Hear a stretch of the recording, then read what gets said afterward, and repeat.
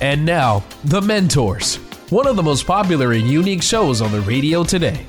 Each week, one of our 4 remarkable CEOs, including Tom Loarie, John Phillips, and Rick Brudico, will challenge your thinking about life and work.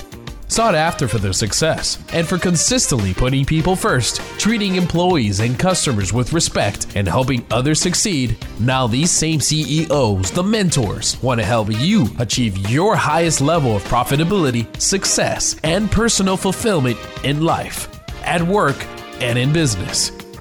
Now, here's your mentor. Hi, I'm Tom Loarie, your host for today, and I'm really glad you joined us for this special edition of The Mentors. The Department of Justice and the FBI have been in the national spotlight over the last year or more. What happens when prosecutors use false criminal charges to destroy people and companies? Only those who are really wealthy and unbroken can stand up to a miscarriage of justice. Virtually all of us today are in danger, even when we've done nothing wrong. Today, our guest mentor, Howard Root, will be sharing his story of when a few unscrupulous prosecutors conned by a desperate whistleblower tried to put his company out of business and put him in jail. Howard started his career as a corporate lawyer, but soon turned into an entrepreneur and never looked back. He founded the Minnesota-based medical device company Vascular Solutions in 1997 and continued to build it and run it for 20 years, inventing and launching over 100 new cardiovascular devices and creating over 650 U.S. jobs along the way. In February of 2017, Howard sold this company to Teleflex for $1 billion. His motivation to sell was not money, but rather exhaustion. Welcome, Howard. Thanks, Tom. Thanks for inviting me on your show. Well, I want to get right into the story about how you lived a true legal nightmare and based on false accusations. And we'll dig in on this, but give us a 60,000-foot view to get people oriented to the story that we're going to be talking about.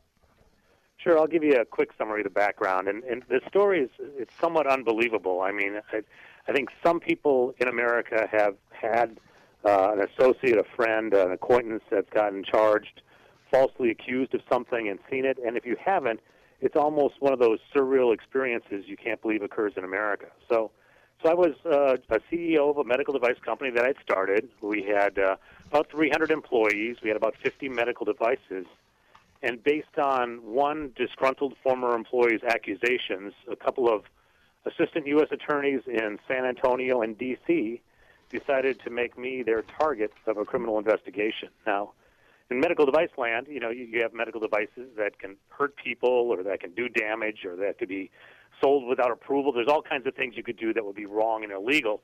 None of that was what was accused, that I was accused of doing. What they accused me of doing was running a medical device company that a couple of our sales reps said the word perforator varicose vein rather than saphenous varicose vein when they sold a product that made up 0.1% of our sales to a doctor, legally approved by the FDA, but by saying the word perforator, these prosecutors thought it turned a legal sale into an illegal sale, and me being the CEO was responsible for that. And so they prosecuted me, and they went through 5 years of trying to put me in prison and destroy my company, ending in a jury down in San Antonio about 2 years ago, coming back with a not guilty verdict, and me being allowed to go back to my business. But as you said, at the end of that, I was pretty much exhausted of really managing a medical device company where the government can come after you for anything a salesperson says and try to put you in prison. And so that's when I made the decision to just sell the company and retire. I'm 56 years old. I'd been doing it for 20 years, thought I'd do it for at least another 10. But here I am in Minnesota, retired, not in medical devices, because I'm fearful of what the government can do to try to put me in prison. And tried to put you in prison. I am obviously, Howard has written a book called Cardiac Arrest, which is available, and we'll post it on the website after the show. And when I read the book, this story really resonated with me. I've been in the medical device field, and I've seen a number of things over the course of my career, not only in the business world, but early in my career down in Fort Lauderdale, one of my employees had a son who wore a leather jacket, had a couple of tattoos, and hung out with people that they were maybe not bad people, but they were different. And the sheriff went after them and did everything he could to try and put them in jail, even though they did not commit any crimes. And I became aware of the power of the government early in my career. And as I've moved along and seeing what's going on, and certainly heard Howard's story, this really resonates in terms of what happens when prosecutors who have a great deal of power and money decide to go after you or me or our companies or any member of our family. It is truly terrifying. Now, right. Go ahead. It's so terrifying to everyone. I don't think people understand the power of prosecutors. They have more power than virtually anyone in America because they can charge anyone with a crime. They can arrest you. They can call a grand jury and put you in front of it or your friends in front of it. They can coerce testimony, and they can take that and put you through a multi-year, multi-million-dollar ringer, and all the way through that time, everyone will think that you're guilty. And only at the end of that process, the lucky few who have the money that I fortunately had can fight it and actually win. And even then, you're still clouded with this allegation that federal prosecutors indicted you on a crime. So it's one of those things people ignore because I don't think they can deal with it. And I wasn't really paying attention to it before this hit me about 5 years ago. Yeah, you mentioned to me when we talked over the phone last week that you've given quite a few talks on this over the last year, and you estimated that 50% of the people were shocked and the other 50% thought you still did something wrong. Could you talk about that in terms of your reaction, what you've seen? It's just amazing to me. I wrote the book, Cardiac Arrest, and I started talking about it. I've given over 50 talks to different groups, whether it's medical device people or white-collar criminal defense lawyers or just business people around the community or individuals, whatever reason they're there. And it's almost a 50-50 reaction. 50% of the audience will be shocked at what prosecutors can do and have done and did to me and my employees, not just me, but our employees that were dragged through this process. And the other 50%, it will just be almost as if it's not a real story. It's almost as if I'm selling something that's fictional, and they will think that I must have done something to cause this. Prosecutors wouldn't do this. They don't suspend their disbelief of what could happen in America, and it's because they've never seen anything like it. But once you've seen this, after that, you always kind of understand what the power of prosecutors are. But until you go through it, it's hard to grasp what the process is if someone in the prosecution office gets you in the crosshairs. Well, we're going to go to break, and when we come back, Howard, let's talk about how they used or abused their power and how the justice system was used to distort justice and abuse and really violated individual liberties guaranteed by the Constitution. We'll be right back. Hello, I'm Mike Lindell, the inventor of MyPillow, and like all of you out there, I had problems sleeping. Pillows would go flat, I would flip-flop all night long, I would wake up with a sore neck, maybe a headache, or feel like I needed a nap even though I slept 8 hours. When I invented MyPillow, I wanted it to where you could move the patented fill to give you the exact support you need as an individual, regardless of sleep position. MyPillow will get you into that deep sleep faster, and you will stay there longer. It's not about how much time we spend in bed, it's about how much of that quality sleep we get. I do all of my own manufacturing right here in the United States. I have a 10-year warranty. You can wash and dry MyPillow, and I give you a 60-day money-back guarantee, so you have nothing to lose. And here's my best offer ever. MyPillow is now offering 50% off their 4-pack special, plus free shipping. Go to MyPillow.com or call 1-800-890-6632, 1-800-890-6632, and use promo code MENTORS. That's 50% off plus free shipping. Don't delay. Order now. A lifetime ago, young naval aviator Tom McGuire took the oath of allegiance to support and defend the U.S. Constitution against all enemies, foreign and domestic. Now a San Francisco PD homicide inspector, McGuire hadn't thought about the oath in years, but that was all about to change. A famous local newspaper columnist had been murdered. For McGuire, there's an eerie chill of recognition about it, hearkening back to his days as a prisoner of war after being shot down in North Vietnam. A lifetime ago, another young naval pilot took that same oath. Also shot down in battle, he too spent time as a POW, same camp as McGuire. After 30 years, their lives were about to cross once again. But how and why after all these years? Multi-award-winning mystery author Dennis Kohler's The Oath can be found online or for an autographed copy at oathbook.org. That's oathbook.org. oathbook.org. And now, back to the Mentors, where remarkable CEOs challenge your thinking about life and business. This is Tom Laurie. Welcome back. We're talking with Howard Root today about our trust in government, and his story will probably take you to new depths and confirm your worst fears. Howard, let's talk a little bit about the prosecutors. There was a lot of abuse that took place as you were. I guess one question to start out with, it's my understanding they wouldn't even sit down and talk to you, or they were going to meet you but never talk to you to find out what the real facts were. Right. I went into this, and I was a lawyer by training, and some of my friends have been in the U.S. Attorney's Office and the County Attorney's Office, and so I always thought that prosecutors were motivated by getting the truth and getting to justice. That's the way I approached this. And a lot of them are. I mean, this is not a situation where every prosecutor is bad, but just like in any other walk of life, there are some that are motivated by, I would say, ill intentions. And the prosecutors, in our case, I presumed that they were about truth, and so I offered right at the beginning to sit down with them and talk about what this allegation was and how this allegation was nonsense. And we had it scheduled, and a week before that meeting, they canceled it, and they refused to talk with me.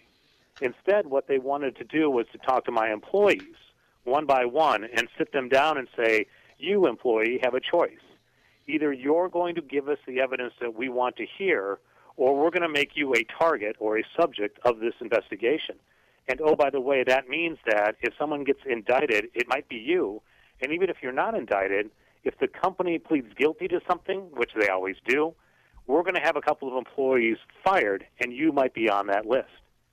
So instead of trying to find the truth, they had the facts that this disgruntled employee had given to them, which partly were true and a lot were false, and from that they created their own narrative of what we had done, and now they were out gathering the information. And what they really wanted to find was a CEO that they could pin this charge to, that they could go after, to make an example, to tell other CEOs that you have to obey us, you must do the right thing, you are guilty because you are a public company CEO in America today. And I just would never have guessed that. I would never have said that before I started this whole experience. And now, in hindsight, I can see it clear as day.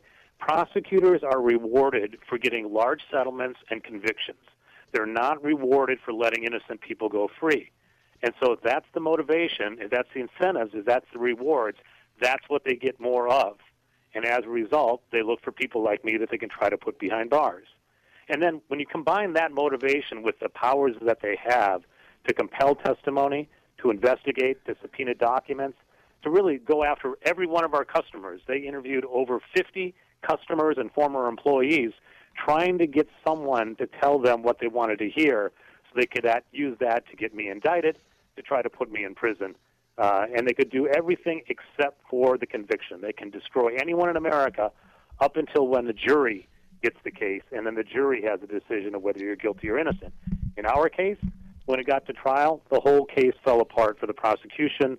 The jury came back not guilty on all counts. The jury said that what the government had done to me and my company was nothing short of criminal. That's what one juror told me after the case. And keep in mind, we did not even call a single witness to testify at trial. This was just the government's case and us cross-examining them. It all fell apart. What became obvious was we had not committed a crime. We had done everything according to the book. The jury agreed. The government got beat. But we just were given our keys to our business back and say, go back and have at it. There's no punishment at the end for a prosecutor who does this type of false allegation and false prosecution. So it just really opens your eyes when you get to it. And from that, I think there are some important takeaways for businesses to be aware of what I wasn't even aware of before this whole experience started for me. This is Tom Laurie. If you just joined us, this is The Mentors. We're talking with Howard Root. We're talking about how the Department of Justice and prosecutors abused its power and took him and his company a very successful company in the medical device field, to court. And Howard is sharing his story of the abuse of power, and we're seeing more and more of this today. Now, Howard, when we get to the story too, as I recall, that there's a background or some context with regards to the judges that were involved. Well, yeah, so you get involved in this and you see what the prosecutors are doing, and keep it in mind that these prosecutors, they took grand jury testimony of one witness and read it to another witness and said, your testimony has to be consistent with this, otherwise you will be fired or you will be prosecuted. Now that, to me, I mean, you can't violate the secrecy of grand juries. Prosecutors are prohibited from doing that. You can't threaten a witness to change their testimony. This is really, really bad conduct. So I hired the law firm, and we had an expensive law firm, and did all the research. They were appalled by it. And we went to the judge, and we said to the judge, here's what the prosecutors have done. We thought the judge would get involved.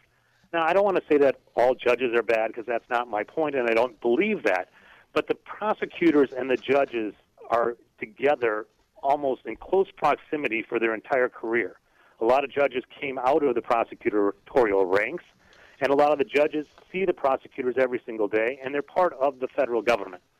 So the prosecutors get a pass from the judges in almost all these cases. It's very hard to have a judge look at prosecutorial misconduct and take a stand. There's only a few judges in America where I've seen them do that. Instead, they want to believe, they being the judges, want to believe that prosecutors are doing the right thing for the right reason. And so the judge, in our case, didn't call a hearing to find out what actually happened, didn't ask for any other information, but instead just held that what the prosecutors did was not misconduct, and even if it was misconduct, it wouldn't be enough to throw out the indictment. So he just basically kicked the can down the road and ignored it, and we were left going to trial. So every check that I thought would be along the system, someone brings a false accusation, certainly the prosecutors will listen to you. Mine didn't. Certainly there'll be someone at the main justice, the Department of Justice in D.C. that you can appeal to. We tried that. They didn't even listen. They listened 1 hour, threw it back to the people in San Antonio. The prosecutor there didn't want anything to do to it. You think your senator might get involved. So Senator Amy Klobuchar, who I've known for 25 years, I got her office involved. She declined to get involved at all, won't even ask the question. And then you think the judge will get involved and throw something out if it's so ridiculous. He won't even get involved.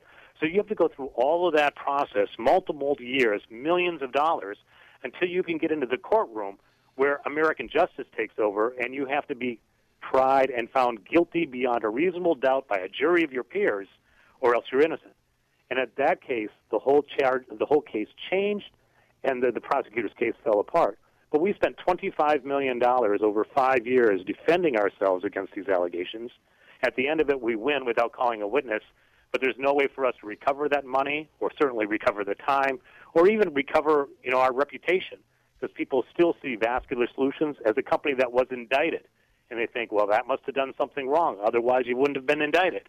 There's no way to get your reputation back after you go through this process. And it's not just business that goes through this in America. It's also people in everyday life. In the culture of sexual assault and allegations of sexual assault, the Duke lacrosse team is a notable case.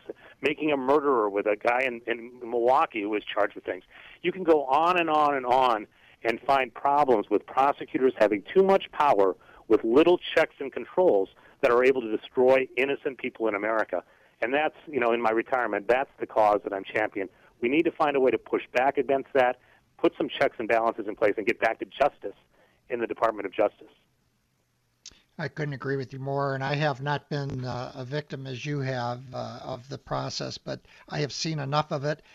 I remember years ago, I have some relatives who were in the Air Force, and when one of them was graduating from the Air Force Academy, one of the mother's new boyfriend, who was with the FBI, was at dinner with us, and he noted he wanted to share with everybody the big change at the FDA. Is that he was now able to carry a gun. Now, I'm in the medical device field. I can't imagine what an FDA inspector needs to carry a gun to come into my plant for.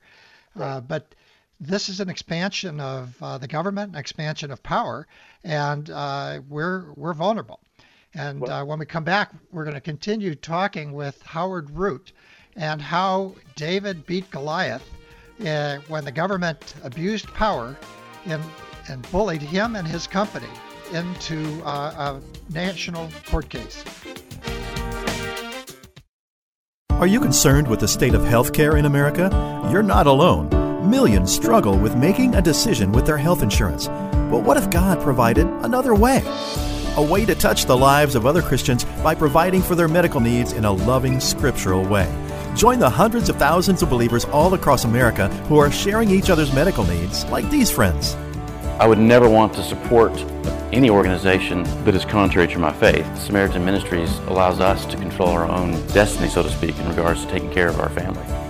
When we had our first need, we start receiving notes and people are praying for you. And the amount of support that we got through that was incredible. It's like the body of Christ is all over and they're reaching out and they have no clue who we are, but they genuinely care about us.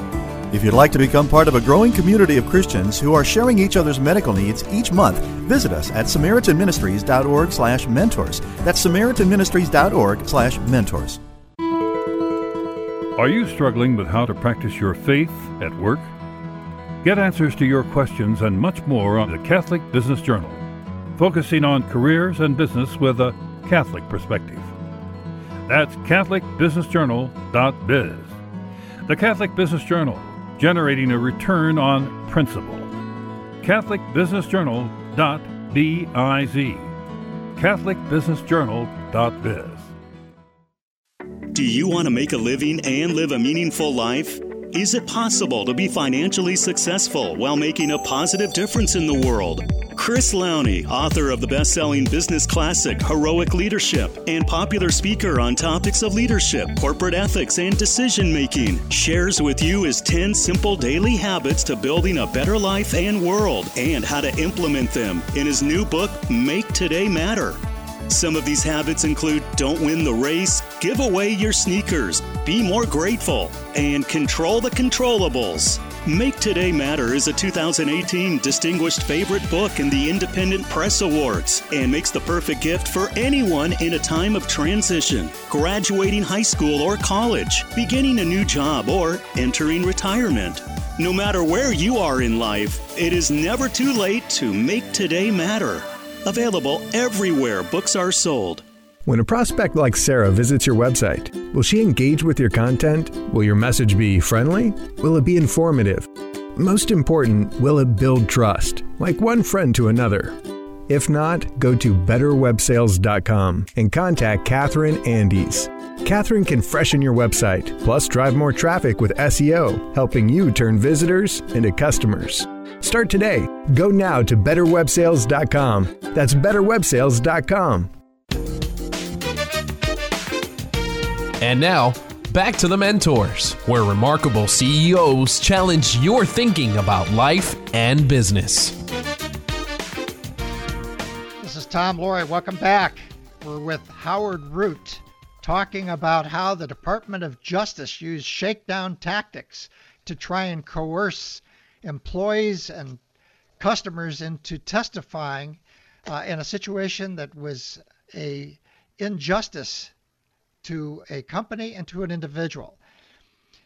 Howard, when you, in the last segment, one thing you were talking about is this using testimony to and giving testimony that was given in the grand jury to other witnesses and trying to get them to testify the same. The thing that really resonated with me was you had one employee in particular who really stood her ground. And she was really intimidated. They threatened her with not seeing her children again, going to prison. Could you share that story with us? Yeah, in my book, Cardiac Arrest, there's a chapter in there written by one of our employees, a female, who was brought in to be interviewed by the prosecutors and brought it through. And there's a couple of different employees that were in similar situations. But, you know, they like me, thought, well, all I have to do is tell the truth to these prosecutors, and so they go in and they sit down and prosecutors ask them a question. It's a voluntary interview, and they tell them the truth, and then the prosecutors say, no, that's not what happened, and this is what happened, and then the prosecutors say, that's not the law, this is the law, and your company broke the law, and then to put teeth behind it, I mean, the prosecutors actually threatened one employee that they had the power over the rights and privileges provided to her natural-born son.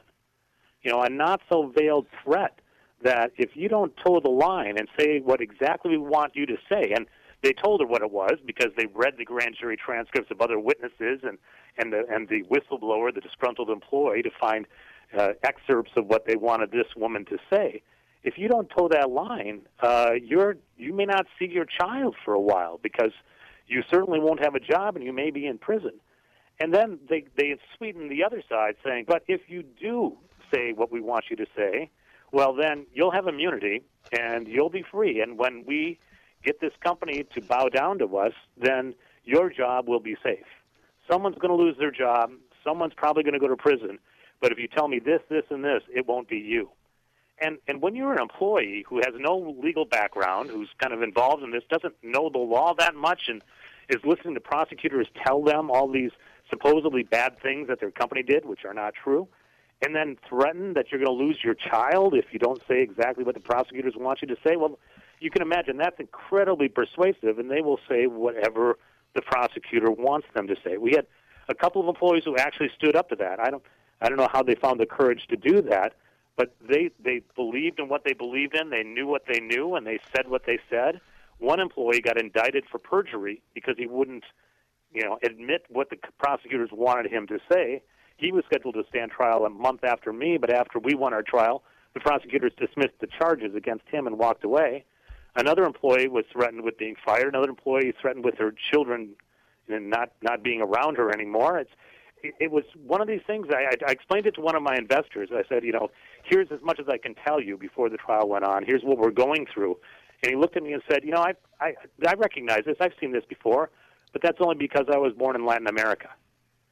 And you step back and you go, you're right. This just does not resemble America. I had no idea of what some prosecutors could do in this country, and that's why when we got done with it, I decided to write the book, because I think a lot of people don't understand what can happen, especially if you're in business, paying attention to all the details you have to pay attention to.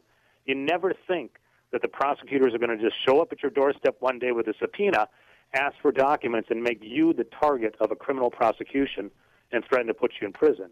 And I am one of the most fortunate criminal defendants in America. I had $25 million to spend on this. If you don't have at least $1 million, there's no way you can put a credible defense against the federal prosecutors. With $25 million, I knew that we could have a good defense, and that's what we needed. I also had the support of a board of directors who kept me in my position. I had employees willing to stand behind me. And I was a lawyer by training, so I knew how to deal with my defense counsel, which is its own massive issue when you get into these situations. So without all that, I think I would be in prison today. If I'd been convicted, I would have done a minimum of 3 years in prison for nothing, It's incredible when I even say it now that that's what the justice system in America can result in. In case you just tuned in, I'm Tom Laurie, and you're listening to The Mentors Radio. More information on today's show and past shows is available on the web at thementorsradio.com. That is thementorsradio.com. Today we're talking with Howard Root about Department of Justice prosecutors and their abuse of power and how they use the justice system to distort justice and abuse individual liberties guaranteed by the Constitution. When I hear your story, Howard, how did you keep your sanity? 5 years, intense pressure, running a company. What did you do to maintain your sanity through all of this? Well, my assistant, my administrative assistant, said when I was going through it, she's known me for 15 years, and she said, there's some point in life where everything you've done comes to one event, and you're there for a reason to be that person, to do that, and you're built for it. That's your calling. That's what you need to do, and you can do it. And I never thought my life would come together like that. I was a lawyer by training who got into medical devices early in my career, so I had that legal background. I had started this company from square one and grown with it. I'd become a developer of medical devices. I knew this product inside and out, and I had gone through trials on other things, whether it's a patent issue, not a criminal thing, but civil litigation here and there. And so I knew the company, I knew the people, I knew the product, I knew the law, I knew the lawyers, and all of that allowed me to participate in this defense like no other defendant could in America. And, the biggest danger for a defendant is to be sitting there waiting for the indictment, waiting for the trial. And these waiting is not weeks or days or months, it's years. I always had something to do. I had a company to work at. I had products to develop. I had sales to make. I had lawyers to manage. I could go down there and read their briefs, and I could work on them as well. I could do some legal research if I wanted to. And by staying occupied on productive things and managing my defense and being able to work with the lawyers, I could actually keep my sanity. But again, that goes back to me being one of the most fortunate criminal defendants in America, because since I wrote the book, I get calls from defendants across the country now, at least once a month. And as I go through it, I see people who are not as fortunate. They don't have the money. They don't have the support. They don't have the family behind them. They don't have the employees behind them. And if you don't, I fear for you. I mean, the federal government and the Department of Justice is an incredibly powerful organization. And if you are not able to fight against that, it's almost as if it's a unwinnable war, even if you've done nothing wrong. And for me, I was just so fortunate with my background and everything and the timing to be able to fight back and win. And how did your wife manage through all of this? Well, I got an amazing wife, and she's stronger than I am. And the one time she got upset at me was when we had to do our press release after we got indicted. And obviously, you can imagine the lawyers don't want the defendant to say anything. We're a public company, so we got to keep our shareholders together. And so we had all this crafted out, but at the last second, the lawyers put the stop on a lot of the things I wanted to say. And that's when she got upset about, you've got to stand your ground and you've got to make sure that you can do what you need to keep your company together through this trial. So she was a rock behind me in keeping me on the page. And she always knew that we didn't do anything wrong, so it wasn't a question of that. It was a question of whether we had the ability and the money and the time and the support to get all the way through trial. And ultimately we did. Well, we have to go back to break or take a break, and we'll be back in a minute. And we're talking with Howard Root, and we'll continue talking about David taking on Goliath. Imagine waking up and walking just 8 steps to your work. No commute, no traffic. You set your own hours, full-time or part-time, your choice. Supplement your income, replace your income. It's up to you. HopeInACan.com can help you get there. These aren't empty promises. When Catherine, a popular hairstylist back east, became ill and needed different work, she became part of the Hope in a Can team. Within 2 years, she not only regained her health, but also more than replaced her income. Mary, a nurse and mother of 9 in the Midwest, quit nursing to be with her family and work from home. Her income put 9 children through college. A near-retirement dentist is happily building a post-retirement business. What are your goals? Call now toll-free to learn more. 855-921-HOPE. That's 855-921-HOPE. Or go to hopeinacan.com. That's hopeinacan.com. hopeinacan.com. Are you concerned with the state of healthcare in America? You're not alone. Millions struggle with making a decision with their health insurance. But what if God provided another way? A way to touch the lives of other Christians by providing for their medical needs in a loving, scriptural way. Join the hundreds of thousands of believers all across America who are sharing each other's medical needs, like these friends. I would never want to support any organization that is contrary to my faith. Samaritan Ministries allows us to control our own destiny, so to speak, in regards to taking care of our family. When we had our first need, we start receiving notes and people are praying for you. And the amount of support that we got through that was incredible. It's like the body of Christ is all over and they're reaching out and they have no clue who we are, but they genuinely care about us. If you'd like to become part of a growing community of Christians who are sharing each other's medical needs each month, visit us at SamaritanMinistries.org/mentors. That's SamaritanMinistries.org/mentors. And now, back to the Mentors, where remarkable CEOs challenge your thinking about life and business. You just joined us. You're listening to The Mentors. I'm Tom Laurie, your host for today. We're talking with Howard Root. Howard wrote a book called Cardiac Arrest, which reads like a thriller about his 5 years dealing with the Department of Justice and the injustice that was brought to bear on him and his company. We've covered a lot of the case, and there's a lot of learnings that come out of this for all of us, and particularly for people that are running businesses. A couple of questions I have along those lines are, tell me about the value of your gut. You went through a change in lawyers and everything, and obviously you are a lawyer, but it was a fascinating story. And those of us who run companies, picking a lawyer, you made some gutsy calls on those lawyers. Just briefly, tell us about that. Right. That's one of the hardest things to do. And when you get involved in these situations, especially if you're not thinking it's going to happen because you don't think you're a criminal, so why should someone accuse you of a crime? You're not at the ready with a legal team, ready to go. And so you take the lawyer from your outside counsel who's got some criminal defense experience, and you plug and play, and you bring them in. And I've always said this, it's not complimentary toward lawyers, but I think it's absolutely true. I've seen more companies destroyed by their own lawyer than by the other side's lawyer. And your lawyer can do so much more damage to you in these situations, either by being too aggressive or by being too passive or spending too much money or not having a plan. And in the end, the lawyer doesn't get hurt. Maybe the lawyer doesn't collect all the bill, but the lawyer's not going to prison. You're going to go to prison. And so that connection, the ability to work with your lawyer on a defense that matches what this case is about is so critical. And then the important thing is, if it's not working, you have to sometimes fire your lawyer and get a new one. If you don't have the right team, you can't just say this is going to work. You have to get the best team you can when you're talking about a criminal charge that might put you in prison.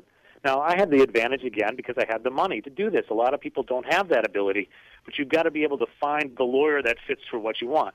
In my case, the first lawyer that I just plugged and played, he was someone who I was trying to work with and trying to get up to speed and getting in place, but he was a former prosecutor by training. His whole experience was in the prosecutorial world, and then he came into a big law firm for a couple of years, but he still approached the case as if the prosecutors were right and we had a kowtow to the prosecutors. And I kept pushing back. We haven't done anything wrong. We're not going to admit we did anything wrong. And he said, well, we're just going to work with them. We're going to give them what they want. And I go, that's appeasement. The appeasement's not going to work. Let's talk about it. And eventually he just sent me a letter and said, I think it's best if I resign. He basically quit. Well, if a lawyer wants to not work for you, the rule is you don't work with that lawyer. You don't have an unwilling lawyer representing you in a criminal defense. So then I went on to a second lawyer and had to scramble for that. And the second lawyer, when he's approaching our board of directors, said, well, I think, we're going to have to work really, really hard to keep Howard from getting put in prison. Well, my second lawyer didn't have much defense in him. He also came out of the prosecution side. He also took the government's kind of position on things. He didn't delve into the real reasons why we never committed a crime. We hadn't done anything wrong. And he just saw this as a public company that needs to be protected. And by protected, the CEO needs to get thrown under the bus. And we weren't going to approach it that way. So the second lawyer, I said, that's not going to work for us. You got to be fired. And I went out and searched for the best law firm I could find. I found lawyers out in D.C., King and Spalding, Mike Posey and John Richter were the two lawyers that I gravitated toward, and enlisted them, and they got up to speed. And once they got up to speed, even though they had been in the Department of Justice, even though they were trained as prosecutors before doing defense work, they could understand what it took to defend a client who was a public company and a CEO. They took the time to dig in to see how this was not a crime. They saw how the prosecutors manipulated the evidence, and then they came up with a great, I would say, defense strategy against that. So the key thing is to manage your lawyers, and if it's not working, find a new lawyer. So few people are able to do that because if the lawyer says this is what we should do, people just naturally say, okay, the lawyer said it, that's what I have to do. I was fortunate being a lawyer myself with a good board of directors that were able to change and get the right lawyers for the case. If not, again, I think I would be in prison today instead of talking about my book. In case you've just tuned in, I'm Tom Laurie. You're listening to The Mentors Radio. More information on today's show and past shows is available on the web at thementorsradio.com. That's thementorsradio.com. Today we're talking with Howard Root and his battle with the Department of Justice against an injustice. And he's shown that in his case, you're guilty until proven innocent. And just a reminder for those that may have tuned in late, remind us what the verdict was at the end of this 5-year trial. So at the end of the 5-year investigation, prosecution, indictment, we get to trial. The government puts on 3 weeks worth of their witnesses. We get done with their case, and we don't call a single witness. We rest. We go to closing arguments. The jury comes back the next day, not guilty on all counts. One juror emails me an hour after the verdict saying that what the government did to me, my company, and my employees is nothing short of criminal. She wanted to throw the prosecutors in prison and let me go free, and we didn't call a single witness to testify in our defense. That's how completely messed up this whole prosecution was. And in all of this, in the discovery, and I won't get into all the legal details, it's been my experience that discovery, and I want to talk briefly about depositions, the value of depositions, and also, because a lot of companies don't pay a lot of attention to it, the liability surrounding emails. Right. Well, when you get into these cases, you realize that every document is a problem, that retaining all the documents from Salesforce and emails and texts can create issues. They'll never set you free, but it can be something that prosecutors grab onto. So compliance systems start with document retention, what we want to keep and what we want to get rid of. Then it goes to instructing your employees on what they need to do to stay compliant with the law, then what they do if they see a violation and how you investigate that, and make sure that everything is documented in detail. It's incredibly laborious to do compliance the right way, but I saw the firsthand benefits of that, because if you get accused and you can't go back to the training you did, if you can't go back to the records you had, if you have emails and texts floating around with salespeople saying stupid things, which they sometimes do, that can be the difference between you being innocent and going to prison. So paying attention to the compliance for business people is especially important, given what the Department of Justice and prosecutors across this country can do to you. When you think back to your early life, what was your path that you thought you were going to take? Well, I never thought I'd be a medical device CEO. I thought I'd be a lawyer. I thought I was going to be a litigator originally, and then I liked corporate law more. And then from corporate law, I liked the idea of working in a corporation rather than billing by the hour. And once I got in a corporation in Minnesota, we have a lot of medical device companies. I thought medical device companies are great. That's the company I took a job in. And why can't I do the business side of things? And then I found out that I really liked the technical side, and I liked doing development. So I liked inventing and developing medical devices, which I've done for the last 20 years. But looking, 30 years ago, 40 years ago, coming out of high school, college, never would have guessed this was my career path. But it was so great. It was wonderful. I wish I'd be doing it for another 10 years. When we come back after the break, we'll continue our discussion with Howard Root and his battle with the federal government and the injustices that were brought to him and his company. Hey, there's something new for you at the mentorsradio.com website, a new special offers page. There you'll find unique offers available only to our listeners, you. For example, have you ever wondered if a career coach could help you get to the next level? Find out. For a limited time, a superb career coach is offering you a free session. The offers change all the time, so bookmark thementorsradio.com. That's thementorsradio.com. Thementorsradio.com. A lifetime ago, young naval aviator Tom McGuire took the oath of allegiance to support and defend the U.S. Constitution against all enemies, foreign and domestic. Now a San Francisco PD homicide inspector, McGuire hadn't thought about the oath in years, but that was all about to change. A famous local newspaper columnist had been murdered. For McGuire, there's an eerie chill of recognition about it, hearkening back to his days as a prisoner of war after being shot down in North Vietnam. A lifetime ago, another young naval pilot took that same oath. Also shot down in battle, he too spent time as a POW, same camp as McGuire. After 30 years, their lives were about to cross once again. But how and why after all these years?